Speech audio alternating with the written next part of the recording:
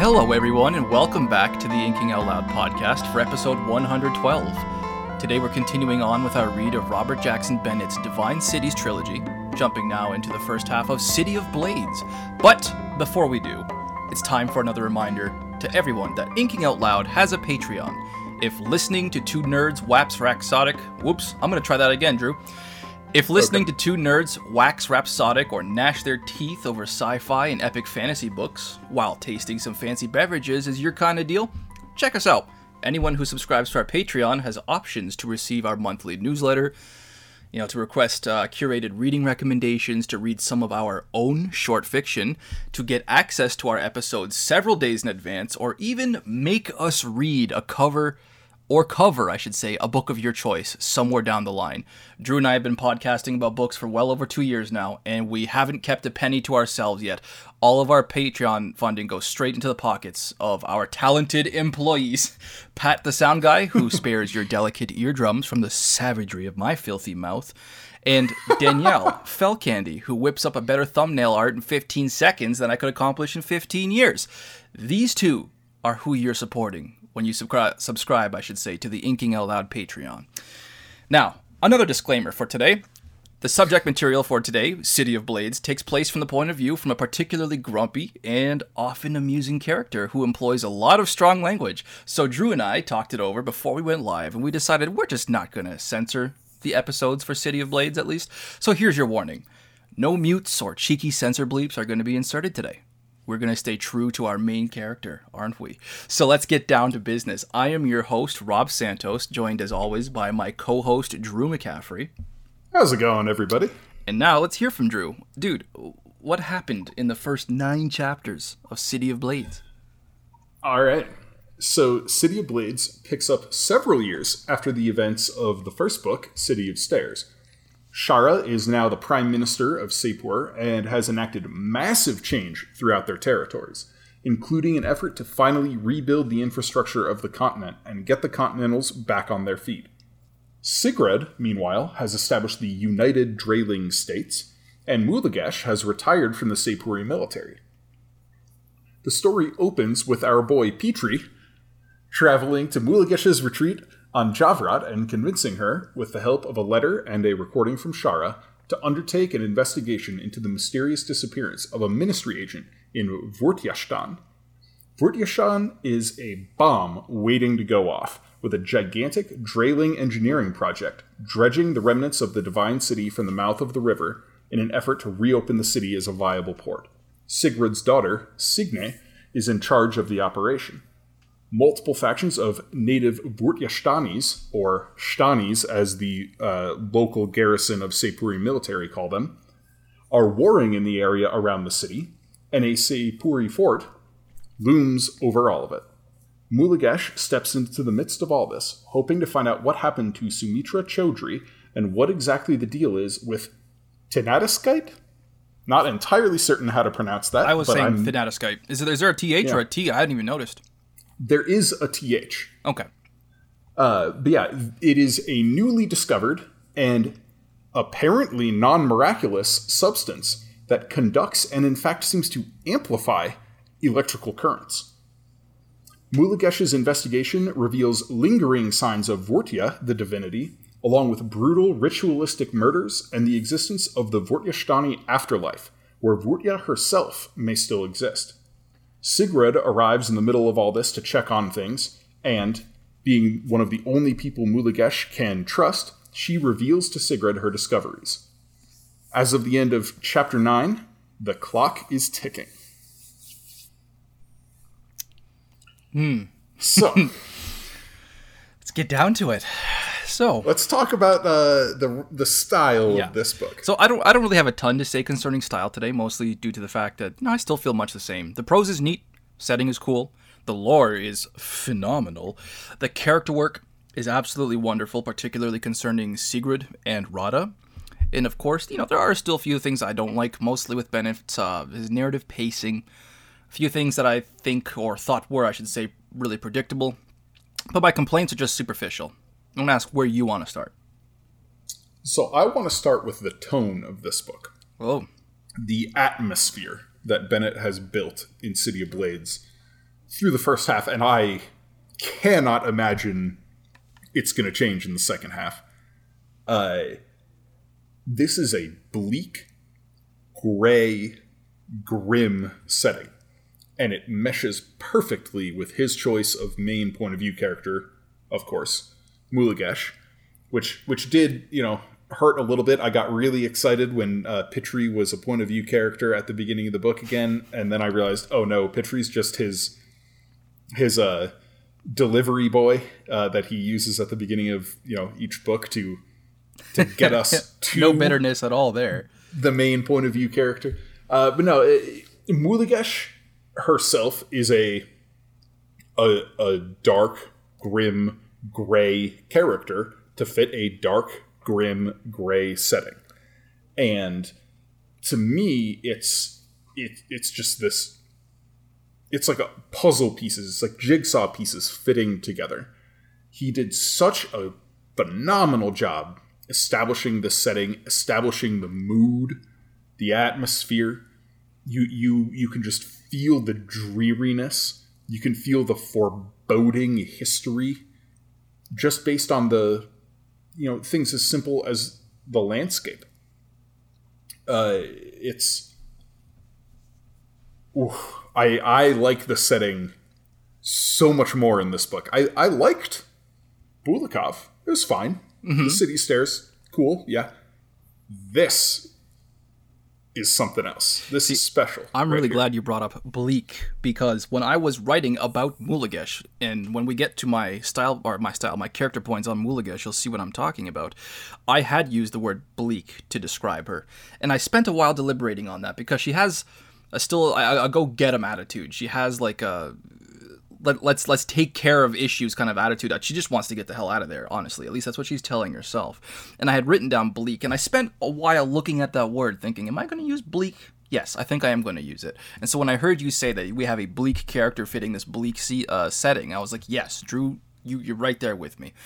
But as far as Mulagesh goes, and this is another thing I had written about her character, but I ended up deciding this is more of a style discussion, so I moved it to my style discussion. I transferred one of my complaints about Shara over to Mulagesh, who I feel Mulagesh deserves it now. I complained last episode that Shara Komaid was just a tad bit too competent of a main character. Not as a person, but just as a device to accelerate the plot. I was bitching for minutes on end about how she had a habit of stewing and politicking and maneuvering for an entire portion of the book, and then suddenly solving half a book's worth of mystery in a single chapter. Discovery after discovery after discovery after discovery, all at a breakneck pace. And it's starting to happen with Mulagesh now. In our last chapter for today, which was chapter 9, over the course of a single chapter, I took care to write all this down. Mulagesh A, she has her touching conversation with Sigrid, which we're going to talk about later because, oh my god, that was amazing. But then immediately B, she tracks Chowdhury to her cell, whatever it was, the small room. Mm-hmm. C finds the white thumbtack in the wall, deduces, oh, there's another thumbtack just like this that I have to find. And then D deduces that thumbtack must be in communications. And then she goes and finds that next thumbtack. E talks to the private, from whom she acquires 12 weeks of communications and finds a mysterious code that Chowdhury left behind, walks outside, and then F is overcome by a memory that isn't hers, deduces that something is wrong with this area, this copse of trees, and G finds what's wrong, lifts the strange rock, and finds the secret tunnel to the mines and alerts the authorities. That was one chapter. Yeah. And that was exactly what I was bitching about with Shara in the previous book. It's just everything happens at once. You spend 5-6 chapters establishing the setting, and then suddenly, boom, boom, boom, boom, boom, boom, boom, everything happens, and it's like, whoa, what is happening? See, I don't have too much of an issue with that, especially with how lore-heavy and involved the mysteries in these books are. I feel like the stories wouldn't work as well as they do unless we had a sort of explosive chapter here and there that, he spends so much time building a mystery and planting seeds that occasionally he needs to let them all sprout. Otherwise, the result is Elantris. Right, but my issue is that they're all sprouting in the same 1 foot plot of land. No, right. But he doesn't want to spread it all out because he wants it to be a mystery. Mm. And so he's letting them sprout in clumps, but only a little bit in each clump. And each time a clump sprouts, it plants more seeds. And then we'll eventually get to our ultimate climax. Because otherwise, like, the narrative tension, at least in my mind, the narrative tension of the mystery doesn't get to build if they're spread out and every single chapter there's a new revelation. It's like, no, if he withholds these revelations for 5 or 6 chapters and then gives us a bunch of new information, that's like, okay, that's a release of tension, but then it plants more seeds. It develops new mysteries that can build in tension again, and we get that inhalation, and then 5 or 6 or 7 chapters down the line, we get another revelation, and we get to exhale, and then we get another final big breath in before the climax. I suppose part of what makes this just a subjective issue for me is it's just I can't help comparing this to so many other authors that I've read. Like, I feel like in the hands of other authors, the entire conversation with Sigrid that I enjoyed so much between Sigrid and Mulagesh, that would have been its own chapter. Or if it was going to be part of a chapter, then you would have Mulagesh discovering the cell, discovering the thumbtack, and thinking, oh no, I have to go explore the entire fort now for the matching pair. Fuck. But that was only the 25% point of the chapter. Like, there was like, I felt like there were, in the hands of other authors, there could have been 12 chapters in this chapter. But it's also what I'm expecting. I shouldn't be putting Bennett into a box. There's a bit of alliteration for you. Well, I can't say you're wrong to think that. I don't think it is right or wrong. It's just a subjective thing. It's just a subjective thing, honestly. I don't have a problem with that narratively. It makes sense to me, and it feels right. I don't know. The pacing in this book felt right to me, because even when we got rapid progression in a chapter, it never felt like it was Bennett showing his hand too much. And as far as the pace of events goes, I felt like this book has moved quickly from the get-go. I've been so engaged. Like, you've been saying so, me. Yeah. Yeah, like Drew's been texting me all week. We're recording this on a Saturday evening. We were originally going to record it on Wednesday, but weren't able to do that. And so I finished reading this selection Tuesday morning. And to not tint our conversation, I have forced myself to not continue with the book, and it is burning me up. Damn. Like, I loved the first half of this. I appreciate the dedication, though, that's for sure. Yeah, and so, basically from the moment that we finish this episode, I'm going to be sitting down and just tearing, cruising through the second half. Good. But yeah, the pacing I thought was at a nice clip, basically from the get-go, and it helps. Well, this is getting a little into character, but it's still in the bigger, more top-down view that I was talking about, with the choice of Mulagesh as the point of view character, matching the setting in Dwort-Yashtan. And like in City of Stairs, I think Mulagesh is fine, but I don't love her. Like, I don't have strong feelings about her. What's really making this work for me is the supporting cast. Even more so than in City of Stairs, I think the people around Mulagesh are bringing vibrancy, the necessary vibrancy, to a bleak setting with a bleak main character as the vehicle. And it's just super clever plotting, super clever writing on Bennett's part. I'm really impressed by this book so far. I'm. This is going to be much like the last episode, where I'm also agreeing with practically everything that Drew says and saying I also am completely invested in the story by now. I have loved the first half of this book, but for some reason, a lot of my style is complaints. I'm looking at my next point, and it's also a complaint. Just wait till we get to the characters. I have lots of great to say there. I want to discuss the predictability, or if you think things are predictable, because we need to talk about this. Again, we need to talk about this. As an author, I feel like Bennett is many things. He is clever, he is creative, he is organized, he is articulate. But what he is not is subtle about what he's planning. For example, and this is impossible for me to prove because we got the revelation minutes afterwards. As soon as we met Signe, the instant we met Signe, from her description, halfway through her description, I was already thinking, oh, wouldn't it be weird if this was like Sigurd's daughter? And within a minute, Mulagesh outright says it, and Signe confirms. Now, I'm glad it wasn't saved for revelation, but I knew it was coming about a minute before we got it. Or at least I suspected it about a minute before we got it. That's just one. I still have more to go on, but it sounds like you want to interject. I'll let you. Yeah, your overall point, I think I mostly agree with.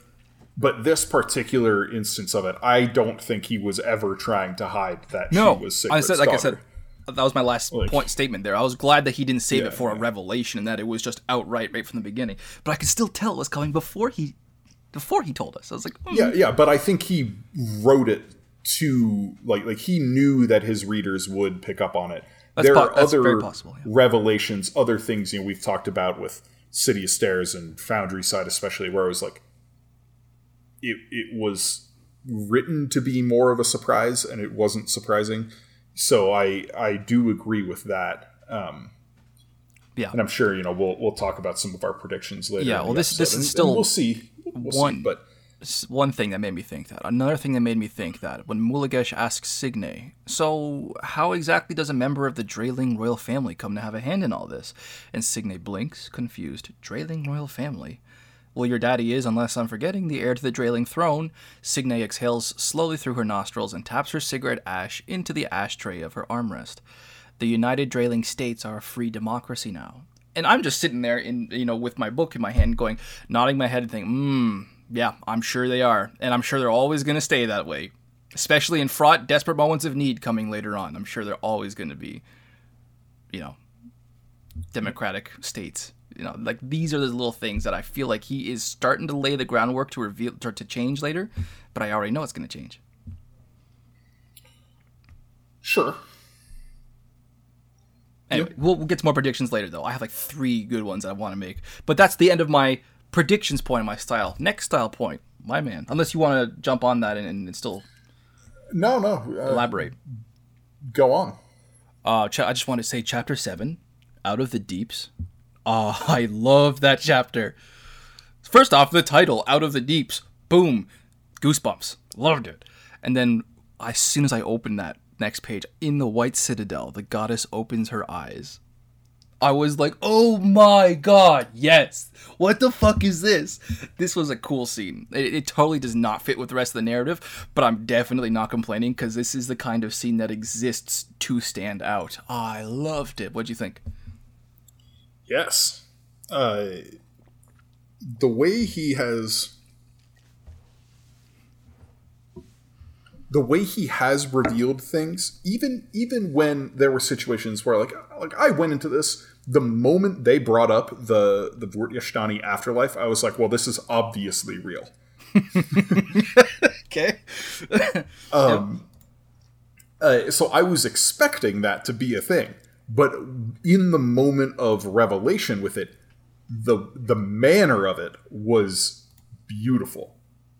Even though I saw it coming, the fact that it happened in the plot was not surprising.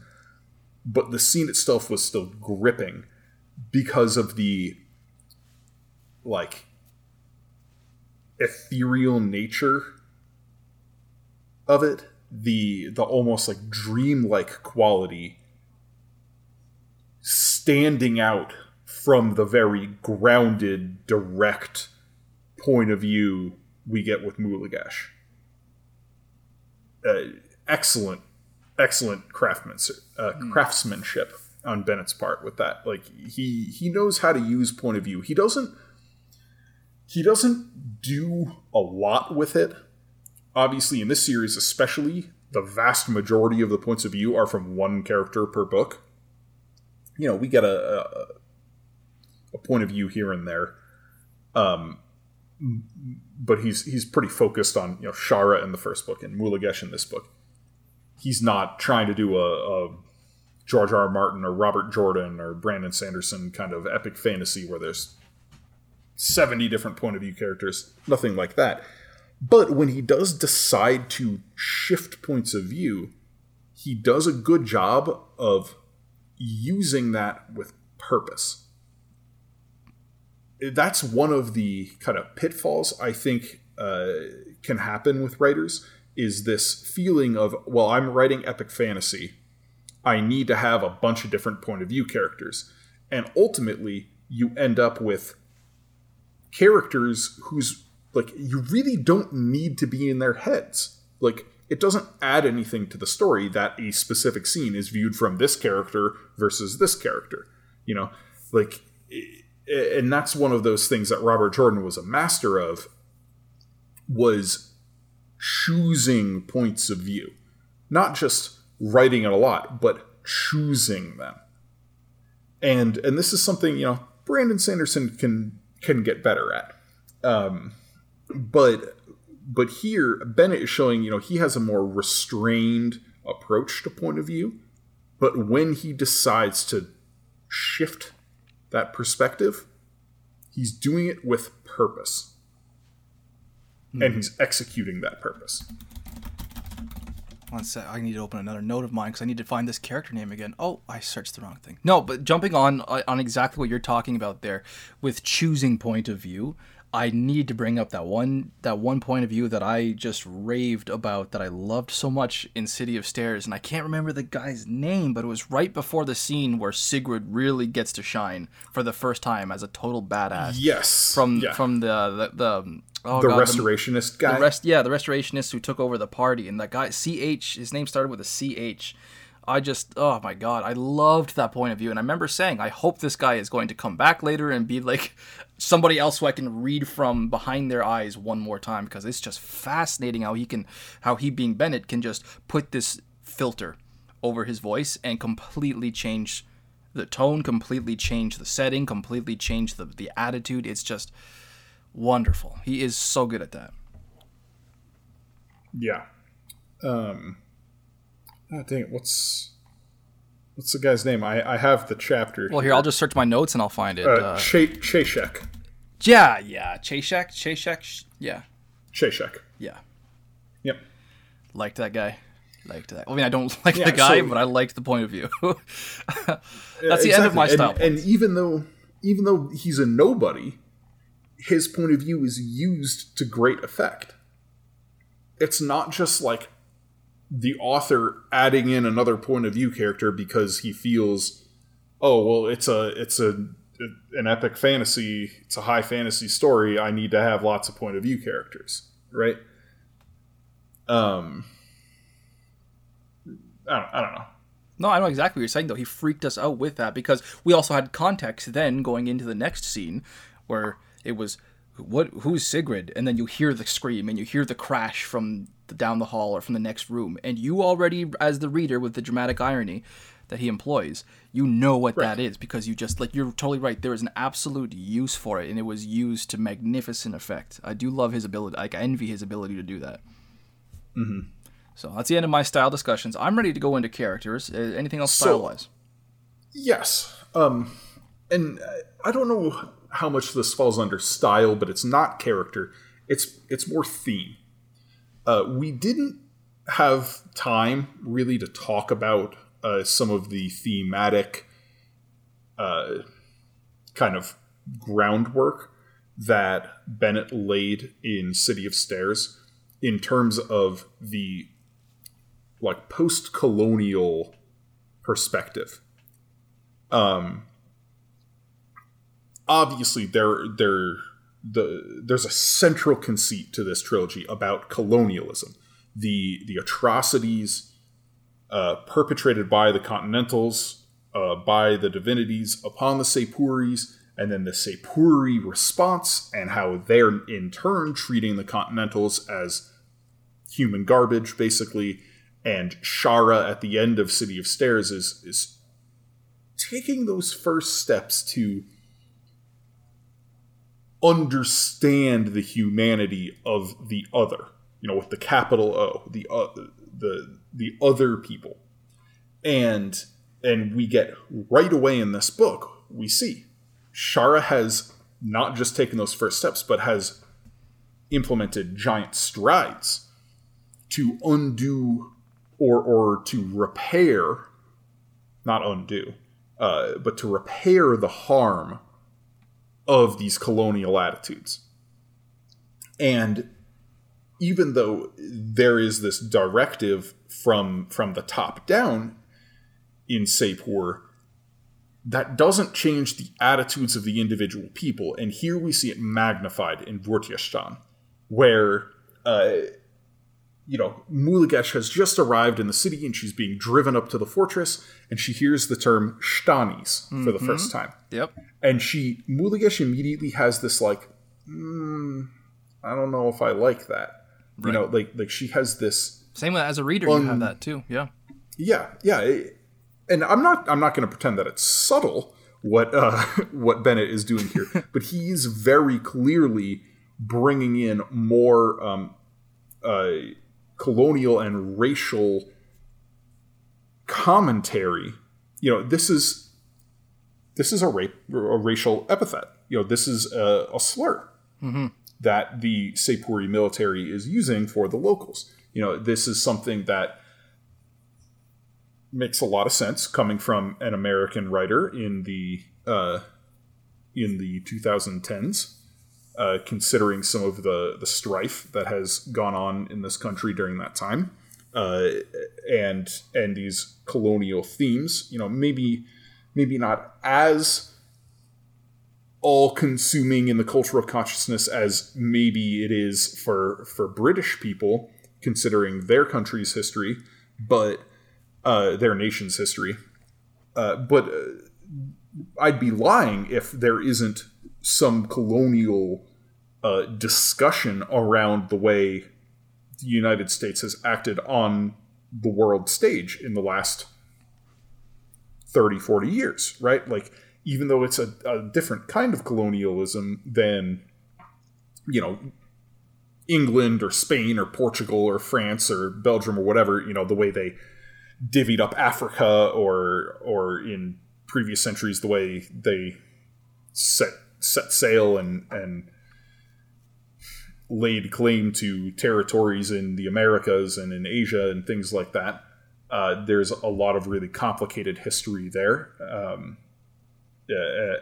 But that's not to say that there isn't any kind of complicated colonial history in America. And Bennett is really hammering that home in this book. I thought there was a subtext of it in City of Stairs, but here in City of Blades, it is the text.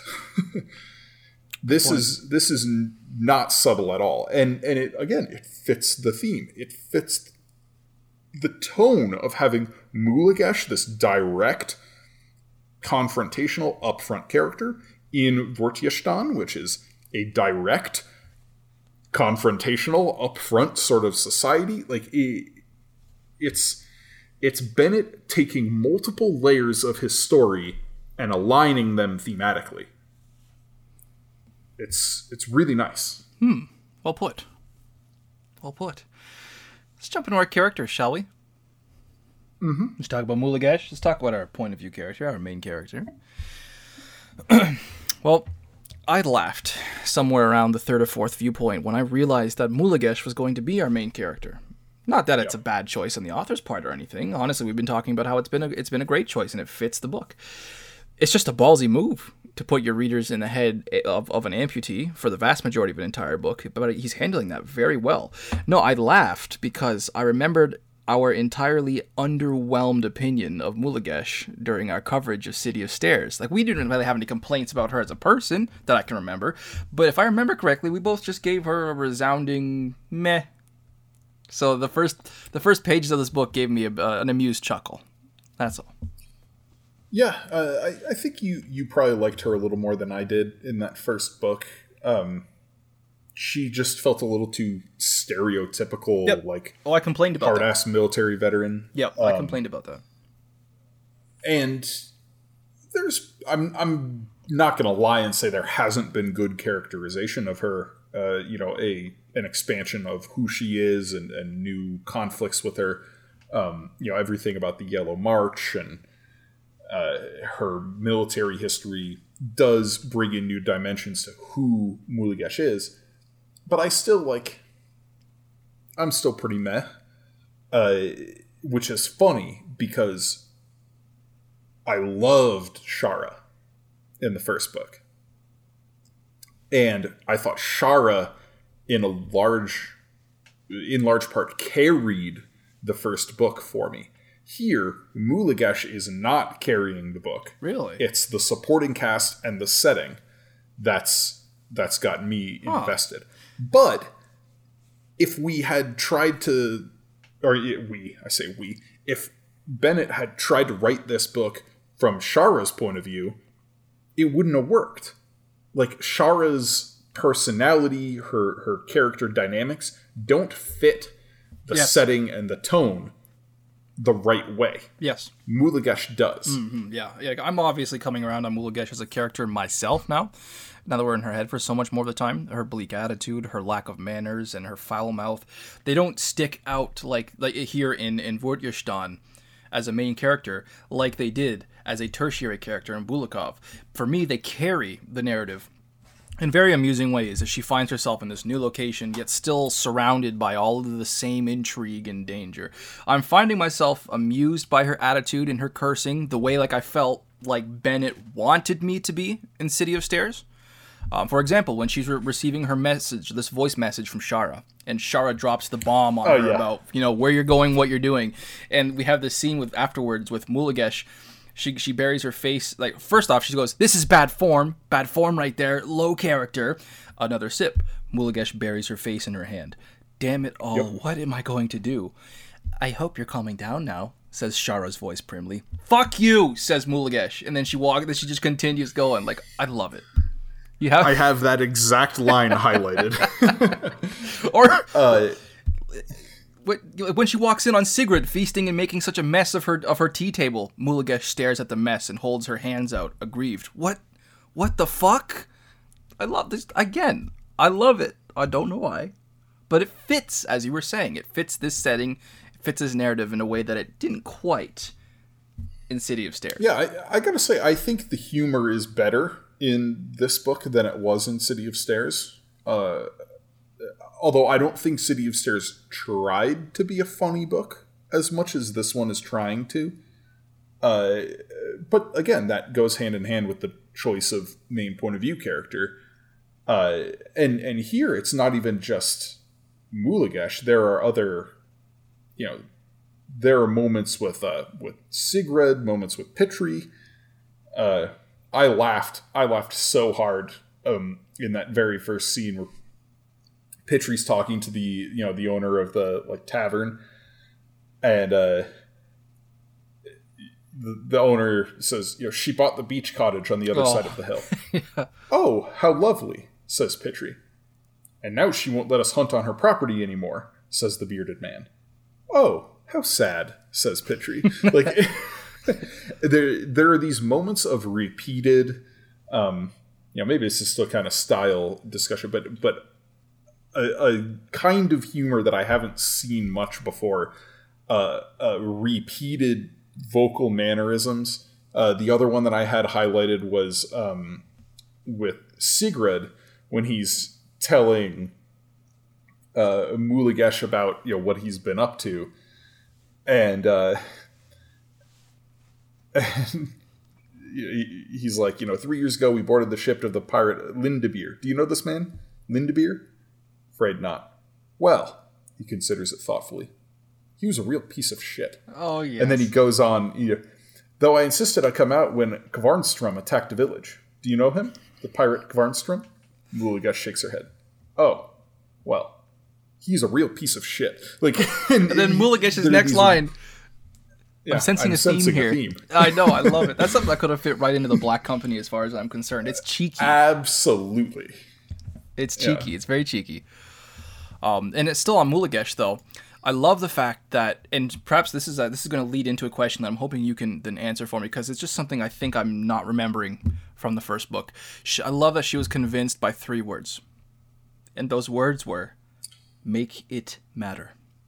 Yes. This is where I admit, I don't remember the context, though. What were those words? Why is make it matter such a big deal again for Mulagesh? I don't remember either. I know it was in City of Stairs, but I didn't have time to go back. We ended up recording this episode a little late because I had some stuff come up and I had to run errands, and I wasn't able to completely prepare for the episode the way I wanted to. And that was one of the things I was going to look up, because I'm pretty damn certain this was a thing in City of Stairs between Shara and Mulagesh, and I just can't remember the context of it. Exactly how I felt, and I was like, maybe Drew will remember. I'll because I can't remember. My memory is garbage, but I feel a little less guilty now that I could remember that. Thank you for validating my lack of memory. Yeah. Let's see here. I think my last point about Mulagesh, I'll just bring it up here instead of quoting this in my miscellaneous, just because I love this so much, and it does set this groundwork for her character and what she's dealing with. The sword is always there. It is never truly gone, because since the day she picked it up, it's been a part of her, or perhaps she's a part of it, for she knows deep down that it is really so much more than a sword. To grip the black handle is to see the flickering blade, is to bear witness to 1,000 battles and 1,000 murders and 1,000 years of brutal conflict. To hear the shouts of thousands of armies and see the skies darkened with thousands of spears and arrows, and watch the ground grow soft and dark with the blood of thousands of lives. It's just gorgeous. Yeah, it's not it's not a particularly new idea in epic fantasy, terrible memories of war and the damage it does in the moment and for decades afterwards. But it's rare that I get to see that sentiment explained gorgeously. It's just some wonderful wordsmithing out of Bennett there. Yeah. That was another passage that I had highlighted just for the... Excellent. The word play. So I'm done with my Mulagesh points. Anything else about Mulagesh? Or who do you want to go on to next? No. Yeah. Let's go from Mulagesh to Biswal. Biswal. I didn't write down any points about Biswal, but I can riff on Biswal. Okay. Yeah, so I have really enjoyed him as a character because he has not been to my expectation. Going in, I thought he was going to be a purely, hard-ass veteran, kindred spirit with Mulagesh, and in some ways he is. But he's mellower than I expected, and he has a more strategic political mindset than I expected. I totally thought he was going to be the, no nonsense, I hate all of this, I just want to be in the battlefield, that kind of stereotypical grumpy general. And he's not that, and I really appreciate it. And this is going to be a theme as we move through the side characters here. Maybe the strongest part of this book for me so far is the way Bennett has set up side characters to be something I expect, and then add layers to it that I wasn't expecting. I did really appreciate a moment that he had, a conversation that he had with Mulagesh near to the end of the part that we were reading for today. And I don't remember the words exactly. I definitely didn't write this down to quote, so I'm definitely paraphrasing heavily here. But he was telling Mulagesh something along the lines of, not all of us get the recognition of a hero. Some of us are just tossed aside like a matchbox or something like that, disposable. And that really kind of cleared the water, or I should say, just defogged the lens on which I'm viewing this guy. It's you know what? I'm not I am sort of invested in where he goes. And I do have a prediction to make about him. I kind of want to make it now before I forget about it because I just made it and I'm not going to remember to write it down for later. I think that Mulagesh is going to witness him perform a heroic sacrificial act later in this book. Because they all have dark memories that they want to get free of, and they all want redemption, I think, for the what was it called? The Summer of Black Rivers, Summer of Black Waters, or like Yellow Company? Yeah. The Yellow March. The Yellow March, yeah. I think that he's going to perform a redemptive act in this book for his part and his involvement in that. And we're only going to be able to appreciate it, truly appreciate it, through the eyes of somebody with the context like Mulagesh. Okay. That would be a nice character moment. That just occurred to me, and I knew I was not going to remember it during our miscellaneous predictions, so I wanted to get it out. I'm on board. Cool. I would like to see that. Cool. Do you have any notes on Nadar? Captain Nadar. Oh, the racist? Nah, I'm good. Okay. Yeah. That was more or less what I was going to say as well. Yeah. I couldn't remember, actually. You were talking about racial tension early, like 5-10 minutes ago, and I was going to say, this is all coming mostly from one specific character, but I couldn't remember the character's name. Thank you. Yeah, there's like, there are hints of it. There are lots of other people who use the term Shtanis, but Captain Nadar is the most egregious in that movie. Emblematic in her hate for the locals. I wonder if there's a reason. And her inability to look past it at unanswered questions and things that don't, mesh. What if there's a deeper story there? Definitely possible. I'm interested. I didn't consider that until now. Yeah, I mean, I just kind of write her off as a racist who's going to learn her lesson before the end of the book, and she's going to have her eyes opened for her. Probably. Hopefully. From at the hands of our Polis governor. Maybe. So, anyone else? I still have Sigrid and Rada. Yeah, so I was trying to segue into Rada there with that. There's just me grabbing at your tits. Sorry, Drew. Go ahead. It's a King Killer reference. No. I'm really impressed with the way he handled Rada as a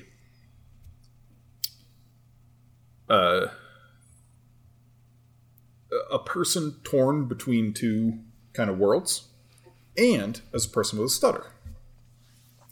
So I like in my fairly limited but I do have some experience. I had a decent friend back in college who had a stutter, and this rings very, very true to how that stutter worked. Like the more external pressure my friend felt like he was under, the more he would stutter. And if he started feeling embarrassed by the stutter, it was like this horrible feedback loop, and he would just get stuck. And you have to be like, no worries, take your time, that kind of thing. And so her being not just a public figure, but like a really important public figure who has to give, who has to address rowdy, upset, powerful people fairly commonly, that's got to be brutally difficult. But then we see her in her element. When she's comfortable, she's not under pressure, she's doing her job, and she doesn't stutter at all. And that also rings true to what I've seen with my friend in college, where when he was super comfortable, so this guy was a big video game guy, and he particularly liked playing Super Smash Brothers. And if you got him talking about Smash, his stutter disappeared. Wow. Just totally gone. I never really struggled too much with a stutter. I as everybody does, I just stutter when I'm under pressure, but I wasn't, it was never to the point of an actual neurological disorder. I do, however, suffer from another neurological disorder. Drew, I'm pretty sure you know this. I have Tourette's. I was diagnosed with Tourette's when I was 7 years old. And so, on one hand, I could really appreciate the fact that Bennett went, did his homework, and he went and he made it appear, obviously, it's a very genuine character trait, and he was very deft with it, too, especially when he took that stutter away, as she was in her element, as she was comfortable. I did appreciate that. But as a character, I am very super sus of Rada Smolisk. Super sus. Really? Yes. Okay. She's just so non-threatening.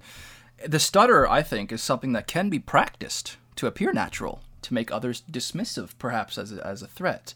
And then when we got to the actual autopsy scene, lo and behold, she stopped stuttering. I'd originally written down, oh, that's some wonderful character work right there. I guess the stutter is natural, and it's really cool that being engaged sort of helps smooth it out. This is one of those descriptions that I love. This is still reading from my notes at the time. One of those descriptions of character that I love, much like the description of Ephraim Penguin that I waxed rhapsodic about in City of Stairs, in the passage about his fascination with hands, But my paranoid, always seeking the clues brain went, maybe her stutter disappeared because she was focusing too much on the body and she forgot that she needed to act. Perhaps her brain can only do so much at once. I'm just sus of her. This quote I think you're far too paranoid there. I very well could be. In Absolutely. Story and out of story reasons. I really do think Bennett is including her as a character with a disability for representation reasons, and he would never do that and then rip it out from under, rip that rug out from under the feet of those readers who may be seeing themselves in a story for the first time. I cannot imagine he would do that. I'm a little bit like Vin in The Well of Ascension, just like set with his broken legs or his useless legs. That's the perfect cover. That's different, though. That's very different. That's a spoiler. I'm going to have to censor that. What am I saying? Oh my God. That's a very different circumstance. That's first off, that's a far more common disability, and a far more common disability in terms of representation in fiction. You see a lot more characters who are, who do not have the use of their legs than you do people with a stutter. Really? And Bennett is, can you name one other character you've ever read in science fiction and fantasy? Quirrell, Professor Quirrell from Harry Potter. Okay, good. All right. Can you name another one? No, I can't. But I can't name another one besides Ashweather Set or Rissyn from the Stormlight Archive. Granted, you've done a lot more reading. I will have to concede this one to you. You've read many more books. You've read at least one other character on Inking Out Loud. Oh, God, Kane. Yeah, but that was for one book. Not even one book. Well, yeah, most of one book. Okay. Yeah, I mean... And another one that you're forgetting. I'm already going to cede that point to you, because you have read 10 books for every one that I have. A certain character in Gemina and Obsidio. Oh my God, Ella Malikova. Oh God, okay, all right. I will cede that point that it is that paraplegics and quadriplegics are vastly more represented in I'm just saying, fantasy. I cannot imagine that Bennett would use a speech impediment like that. I don't want to use the word like exploitatively, because I think that's like being way too harsh on it, but it is in a way exploiting like something that I'm sure there are a lot of readers out there who have a speech impediment like that, who are thrilled to see it represented in a story. I think that's a slippery and then to have it like ripped out from under them, because then you could never cover anything with a disability or a fake disability, because then you run the risk of exploitation. But again, it comes down to degrees. If you have characters all over the place with stutters in books, yeah, fine, whatever. Like, this is a trope at that point, and then you can be like, well, I'm going to subvert the trope. Okay. This is not a trope. This is not a common thing. I'm going to continue explaining why I'm still sus of her, though, because it's not just the stutter. It's so not just the stutter. I just thought, that would be a neat cover, just, for a spy to practice to try and, misdirect suspicion. But this outlook of hers too. And I love the wording of this, the wordsmithing of this. We are beautiful, strange creatures of heat and noise, of sudden, inscrutable impulses, of savage passions. And then after that, yet when we consider our own existence, we think ourselves calm, composed, rational, in control, all the while forgetting that we are at the mercy of these rebellious, hidden systems, and the elements, of course. And when the elements have their way, and the tiny fire within us flickers out, what then? Alas, a blast of silence, probably, and nothing more. I mean, that's some gorgeous writing. Gorgeous. And it's an interesting outlook. But when you take it apart and you dissect its meaning, it's a very bleak outlook, I still have more, but it sounds like you want to jump in, so I'll let you. Well, no, I think that's emblematic of her unique perspective as someone, as a Vurtistani who has been steeped in Seipuri culture. Yep. And has a twisted blend of cultural mores, where she doesn't fully subscribe to the brutal, violent outlook on life of the Vurtistani religion, but she also doesn't fully ascribe to the purely humanist Seipuri culture, and she ends up falling in this kind of bleak middle ground because of it. Yeah. yeah. And, I remember as soon as, like I said, that stutter went away, my first thought was, okay, that's not a cover. That's organic, and it's just a really neat character touch that it would go away when she's really properly engaged by something. That makes sense. But then we'd make the discovery that this is not the corpse of Sumidra Chowdhury, and my brain went right back to, again, my paranoid look for all the clues brain goes right back to, oh, Radha is sus again. Come to think of it, we just had to take her word, that the cuts on this body are too neat even for surgical tools. I mean, Mulagesh, like any rational person, would not look too closely at the cuts themselves, or teeth marks on them. That's a really neat way for Radha, perhaps, to extricate herself from suspicion. all of us assuming her tools couldn't take this body apart as neatly as we trust it having been done without looking ourselves. And I thought, would she though? Would she have anything to gain fooling others into thinking Chowdhury is actually dead? Maybe she's in league with Chowdhury, who wants everyone else to think she's dead. But then that's the point, Drew. That's the point. You'll probably be glad to hear this. That my brain goes, okay, Rob, that's a step beyond reason right there. Rein it in a tad, man. Come on, you're too paranoid. But I still want to list these thoughts on the off chance. The one bit of admittedly very circumstantial evidence that I could see, being some of a hint, is the report of what happened with the charcoal maker, and how there was a small, slight woman there with the sentinel, as we have come to discover now, antlered creature, yeah, and that it's like, oh well, that sounds like Chowdhury. But Radha is also a small, slight woman. She could fit that physical profile, and she was cloaked, so we don't really know the physical characteristics, whether it was a Seipuri or what. I do say I don't think it's just going to be, oh yeah, Chowdhury is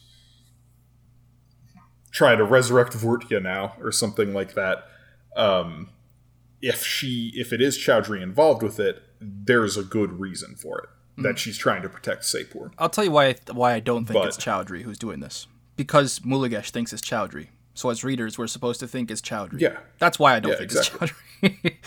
Yeah, although I'd be lying if I said I haven't read books recently where an author tried to double cross the reader like that, where they're like, there was another book I read a couple of years ago that had this murder mystery going on, and the main character was super suspicious of another character, and it was like the whole time you're like, well, yeah, it's way too obvious that it's this character, so it's totally going to be somebody else. And then it's like, no, it was the character who was super obvious. Yeah. And so is the author trying to like pull a fast one on you of your paranoia. I love it.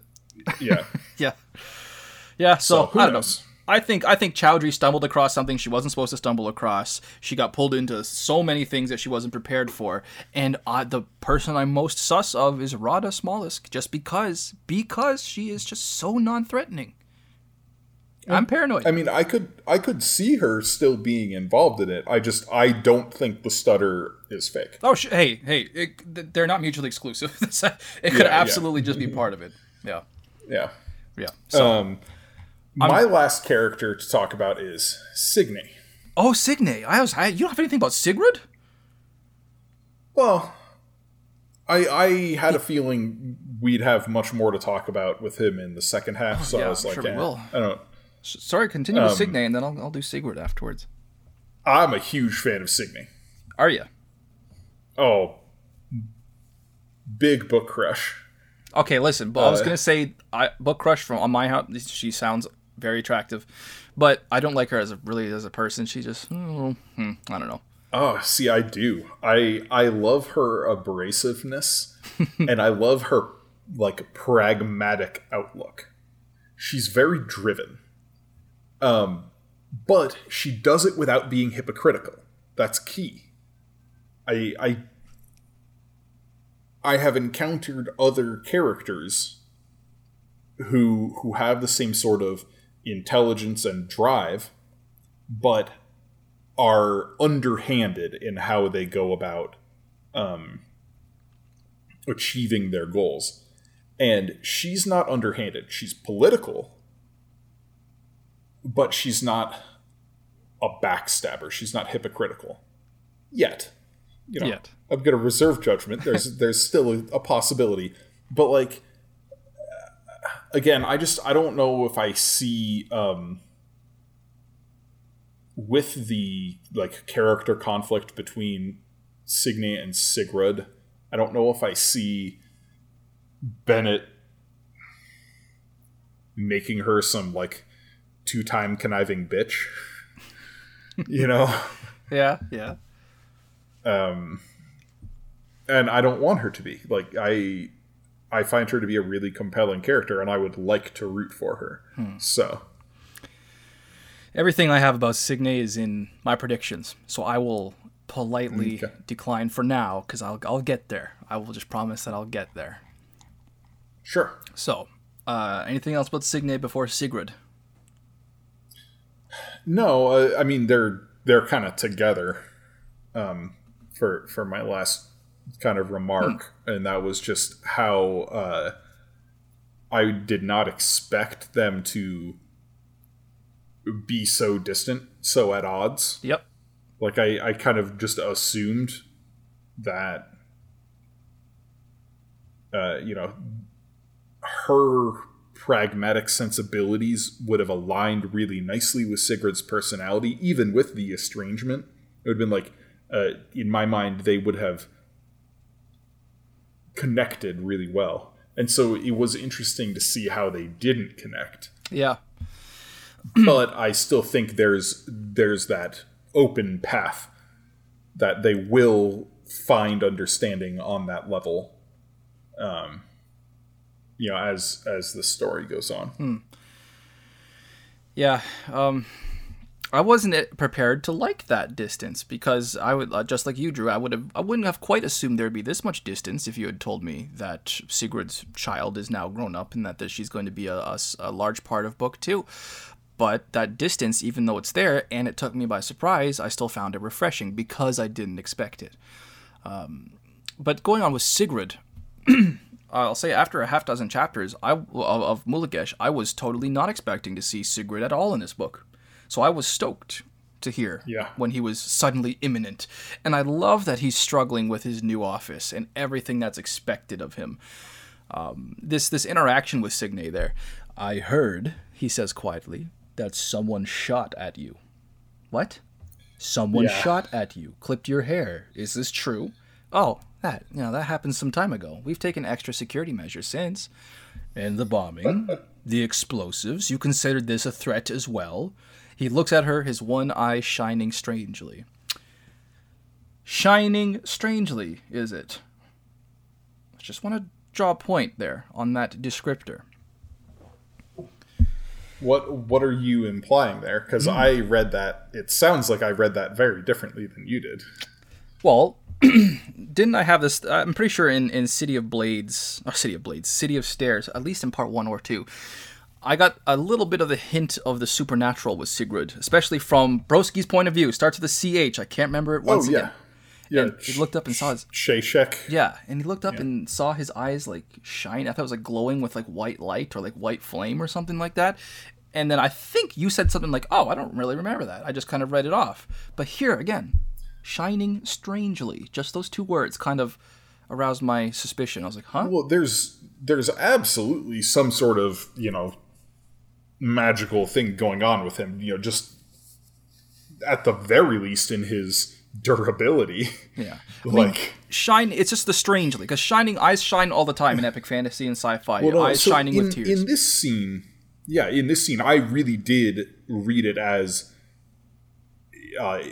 shining with tears, and that it was strange to see Sigrid having a wet eye, and it was because he's talking about his daughter possibly being killed.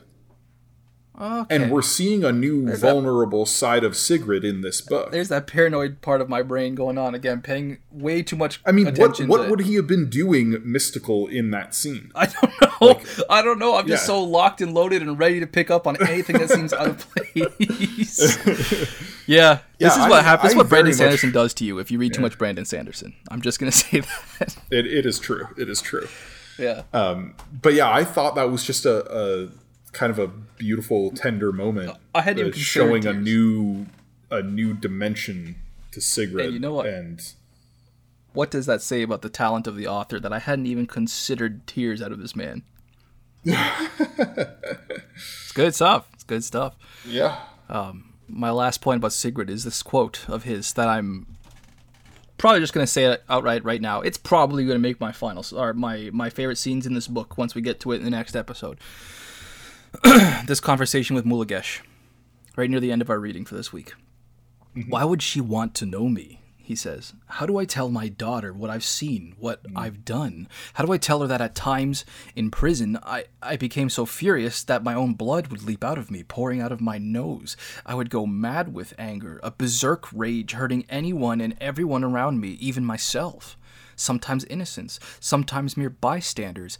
I throttled them to death with my bare hands. And then after, Mulagesh has a small interjection there.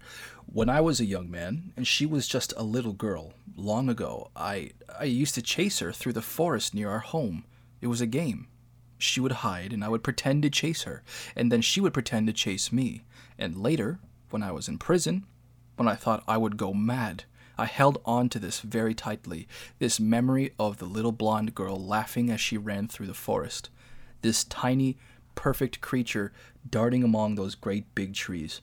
When the world grinds you down, you pick a handful of fires to hold close to your heart. And that one was mine. I suppose I just assumed that she would remember this too. That she would see me and remember that moment in the trees, laughing as we ran. But she does not remember. And perhaps I was foolish to think she would. Oh my God. Yeah. Oh my God.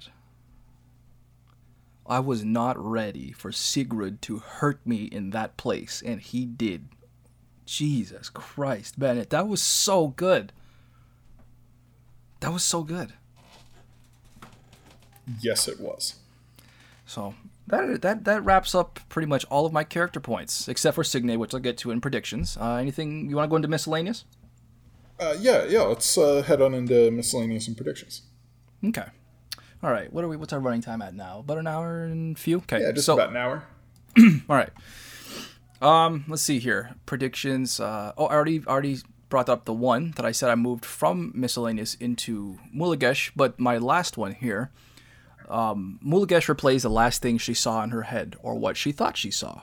That moment, that vision felt like it was beyond seeing, as if she experienced a world with senses beyond the common five. Her pulse rises immediately. It's still there. The City of Blades is still out there, somehow. It's an absurd idea, yet what she saw doesn't leave a trace of doubt in her mind. To say otherwise would be like walking through a rainstorm for the first time in your life, and then denying you were ever wet. So, this is oddly, specifically, like what dimethyltryptamine users say, DMT users say about that drug. Joe Rogan talks about it freely. He apparently DMT supposedly opens up other senses, and it allows one to see the universe through new eyes, or something like that. And I've heard a lot of other people talk about DMT, some of which I work with, which is I'm not proud of, but that's just the kind of shop I work in. And then I remembered everything that happened in book 1 with the psychoactive drugs that allow some few to glimpse a form of reality that others can't see, most notably at the climax at the end with Shara literally tripping balls as she confronts the divinities. The Philosopher's Stone, yeah. There's a connection somehow between this in-world psychoactive drug and our real-world DMT, or at least how DMT is described. Huh. Well, I'm going to have to take your word for it, because not only do I not know anything about that, but I've never even heard of that drug before. Dimethyltryptamine. Okay. Does it like have a... Does it have like a more common name? Yeah, just DMT. I would know of? Just DMT is what's called. Huh. DMT. It's not like bath salts or anything like that. No. It's apparently it's the one. It's the one drug where men and women will just be like, no, seriously, there is another universe beyond ours, and you can only unlock it with DMT. I wouldn't be surprised, not to cast any kind of aspersions, if Bennett himself perhaps has experimented with some psychoactive substances just to improve his writing. Who knows? I mean, I have never done anything like it. I'm not saying he has. I highly doubt he has. But it would be interesting. It would be interesting. It would lend a lot to the writing. That was not a conversation I was expecting. No, hey, I don't want anyone to walk away from this like, oh, Rob thinks Bennett's dropping DMT. That's my internet troll voice, by the way. Well, Drew learned about a new drug today. And I'm glad that for once the learning goes in the opposite direction, and Drew got to learn something from me today. So... yeah, look it up. DMT. Yeah, anybody who's listening, it sounds a lot like. I do think you may be onto something there. There is the in-world lore track record, from City of Stairs. So perhaps I should have saved that for predictions. Well, we have predictions next anyway, so it kind of fits. Well, yeah. Let's count that as my first prediction then. Okay, so I have a miscellaneous point that is going to slightly border. So this will be a good segue into predictions. Okay. When Mulagesh is getting her tour of the yards, we have, kind of the description from Biswal. He says, my predecessor tried to disrupt the insurgent bastions in the mountains, and that was a miserable failure. It cost him his life. For now, the military council's orders are strictly to hold on. Fortify. Protect the harbor, as if it needs it. The Draylings practically have their own army down there. They've even got a damned minigun. This minigun has popped up several times now, and it's always unmanned. Has it? It's been mentioned several times, and the first time it was mentioned, I was like, you know what? Chekhov's gun? Oh, God, literally. Zhukov's minigun. Okay. Okay. All right. That thing is, A, going to get used, and B, I think it is an automated turret. So not like a Gatling gun. Mulagesh specifically points out how it's unmanned when she sees it. Like, every time she sees it, there's nobody manning the gun. I think the Draylings, Signy has developed some sort of automation, and it's going to play a role. I think I speak for the vast majority of our international listeners when I say that is a remarkably American thing to notice there, Drew McCaffrey. I think it is. Why? Because I'm America curious loves now. guns. You pay attention when you see a gun. It's like, what's on it? What's this? What's that? I didn't remember there was a gun. I don't remember hearing about the minigun. Oh, I mean, this isn't a gun thing. This is a literary device. Chekhov's gun. I know. thing. I'm mostly just making a joke about it. The American noticed the guns. It's a very surface level, easy, low hanging fruit joke to make. Yeah, I'm like, I am a gun owner. I'm not a gun nut. I have the last time I shot the gun that I own was like 4 years ago. No shit. Yeah, I have like a dinky little 22 rifle that That's all you need. my dad bought me when I was like 17 or 18, and I've probably taken it to the range 3 times ever. Say, I have never even laid finger on a firearm. Ever in my life. I have to change that. I need to change that. I want to learn. I mean, I'll say it. Like, going to a gun range, responsibly handling a firearm at a gun range with supervision and training, a lot of fun. Yeah. Yeah. Hey, I've got a friend who's... all of my friends are in the military. All of them. Literally all of them. And they're still trying to get me to go to the military. And one of them has an older brother who's in weapons tech. And this guy, not the guy who's in weapons tech, but my best friend, one of my best friends, I swear to God, this guy, he's a Canadian. Put it this way. He's a Canadian. He owns like 19 rifles, 4 shotguns, 2 World War I pistols and stuff like that. Like he's just a nut. He knows everything. He's a collector. Yeah. He's an enthusiast, right? Yeah. But hey, it's not me. It's a whole culture that seems interesting. You know, I've never dipped my toe into those proverbial waters, but someday maybe. Need something when I get older. I have one more note. Just a callback to a previous series we covered, The Acts of Cain. Something that just reminded me very strongly. It's the...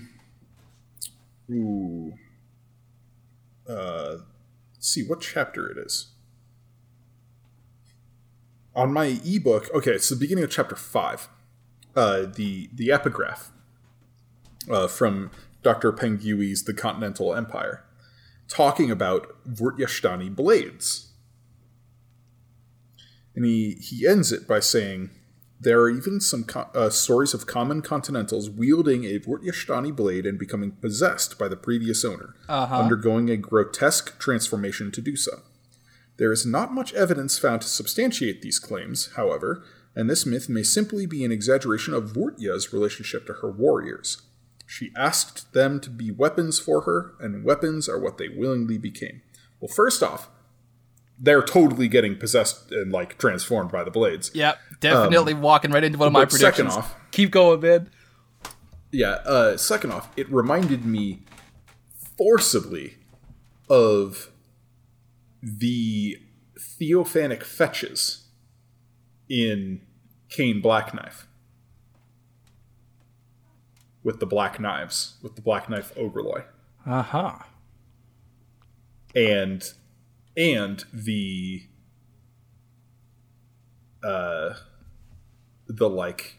game, the virtual reality game via the like theophanic fetch system that leisure children were playing in Perthens Ford with the black knives.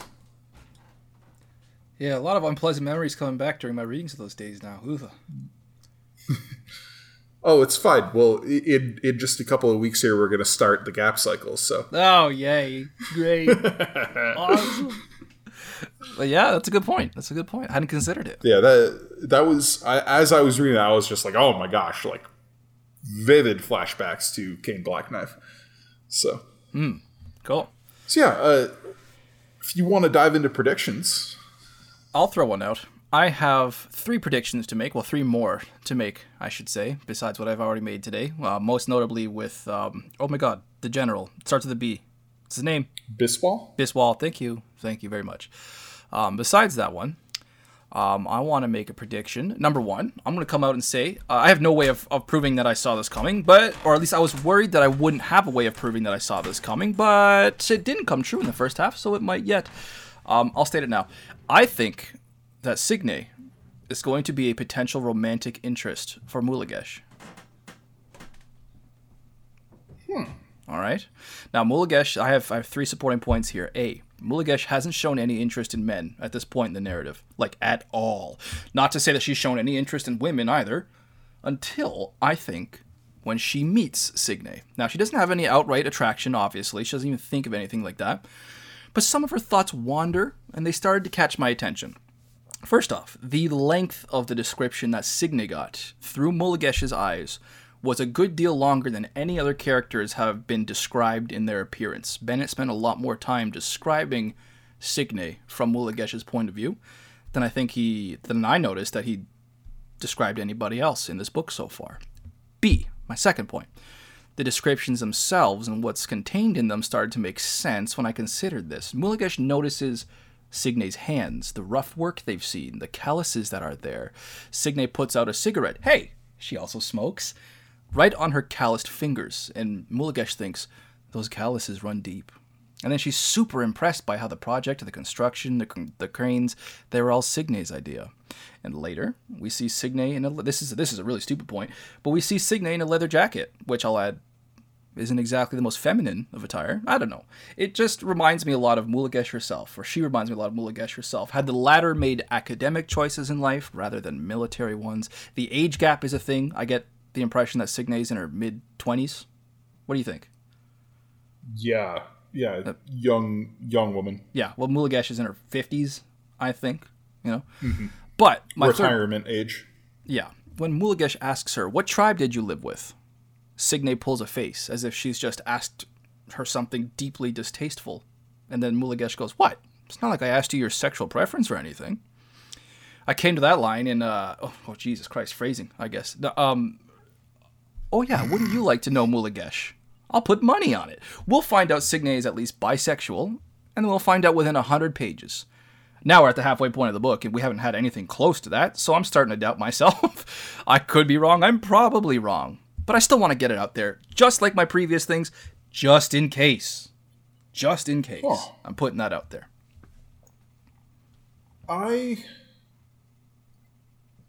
Sounds like you didn't pick up on any of that at all, eh? So I don't see them being a match. Oh, a match is an entirely different thing. Yeah. Yeah. So we did get a little bit of a hint that Mulagesh has been married in the past. Did we? Oh my god, I must have missed that. Yeah, but it was like a failed marriage. Huh. And so that doesn't really say anything. One way or the other. It's like, well, maybe she is straight and it was just a bad relationship, or maybe she is into women and the marriage failed because of that. Or yeah. I didn't get. Huh. It's interesting. I'm gonna have to keep an eye on Signe especially, because I didn't get any sexuality vibes from her of any kind. Right. She struck me a lot more like a character like Yasna, who's just right. She doesn't even pay attention.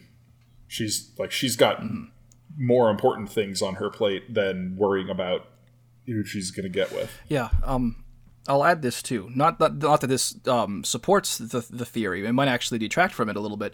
But we already have in this exact series, in City of Stairs, we already had this concept of a relationship failing because one person is sort of lying to themselves about their sexual preferences. With Vo, right? We know that relationship between Shara and Vohannes, went sour because he was really trying to fool himself, and that he really was all along vastly more attracted to men, and that's kind of what. This part of what ended their relationship, or at least led to it ending. So, not that I say that, I don't think Bennett would do that sort of thing twice. Talking about Mulagesh's earlier marriage, but it still could be the case. I'm casting a very wide net, hoping that I catch anything, So. Fair enough. Okay. Okay. Prediction, I have 2 more, but I'll let you take one now. Go ahead. Well, I've already kind of given... a couple of predictions, so you go ahead here.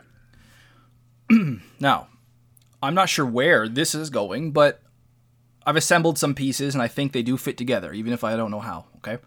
And this is where I will say the predictability thing is not bad. This is actually really, really well seated, the mystery here. The properties of thanatoskite, I'm just going to call it that, thanatoskite. The properties themselves are pretty sus, you know? A 90 whatever electrical unit that they opted to use, and I totally don't remember the name of, a 90 unit battery killed a 110 unit light. And they're freaked out that this implies that it adds power, right? But my thought was, maybe it's not a... Sorry, were you gonna interject there? No, I just said yes. Oh, okay. I thought you said so. But I thought maybe it's not a total amount problem. Maybe it's a rate of draw problem, as in the thanatoskite draws all of the power of the battery at once in one burst. I don't know. I was considering this, and then I came across the quote. Understandably, the relationship between a warrior's soul and its blade carried enormous spiritual importance for Vurtjestanis. If the warrior survived for long enough, it was said that the sword would become the vessel of their soul, and their body simply a tool for wielding it. And I had just been thinking about drawing power with thanatoskite, so I thought, in that moment, what if Vurtjestani blades, thanatoskite blades, could draw out the soul? And then I remembered the title of the entire book. It's called City of Blades, and this idea that blades can be souls.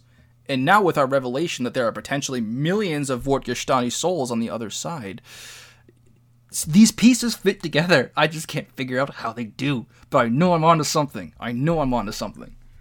You know, you are. I think you are. City this of ties Blades? back to... City of Souls? Yeah, Souls and I Blades? think the thanatoskite is divine in nature, but it's not like by the hand of Vortia, and that's why it's not showing up on the tests or whatever. And there's also some leeway there, because the tests were being administered by somebody who may not have had the best of intentions in mind, but whom we have already had some evidence of doing other divine rituals. But I do think the blades are made of this substance. Yep. And I think this ties back to that black knife point I was making. Yeah. You know, where it can possess somebody, but it can also possess a soul and draw that soul back from the afterlife to the real world. And that's why we're seeing the like remnants at the crime scene, you know, of thanatoskite. Yeah. Because they're like making more swords and drawing souls from the afterlife back to the real world through the swords. My last prediction, that's my theory there. We're still on. That's good, because I can continue with my last prediction then. We're still on thanatoskite. The fact that it's not in ore form, but rather it's more particulate matter that's distributed over the mining site. I think with our lore about the blades and the souls being connected, we also got this bit of lore that apparently the blades allow telepathy between souls, all that fun stuff. Mm-hmm. That the thanatoskite may in some way be a form of Vortia's soul itself, or maybe just her blade or her soul, whatever. And it was obliterated at some point, resulting in all these fragments so tiny spread over such a wide area. And this cave-in, what if that wasn't sabotage? What if that was not an explosive? I'd be interested in finding... Wasn't. Yeah, I'd be interested in finding out what if, once the rubble is cleared and the tunnels are rebuilt, suddenly all of the thanatoskite is gone and they can't find any more of it. What if it was all these particulate matter were suddenly pulled away or formed into another sword again?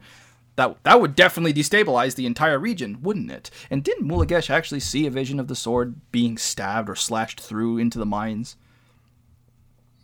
Well, so she had the vision of Vortia rising out of the sea and like slamming down onto the cliffs, and she was right by the mines. I mean, that's totally what happened, right? Mm-hmm. Like, Yeah, my memory's a little foggy because I was a little tired when I wrote it, but I remember thinking, what if all these particles of Thanatiscite just were pulled out, like summoned by Vortia once more, and all of them formed into this giant blade, and that destabilized the entire region because, there was just literal metric tons of it in particulate form throughout the entire mine. It was just all pulled away at once. I don't know. I'm on there. Okay. I'm watching. Okay.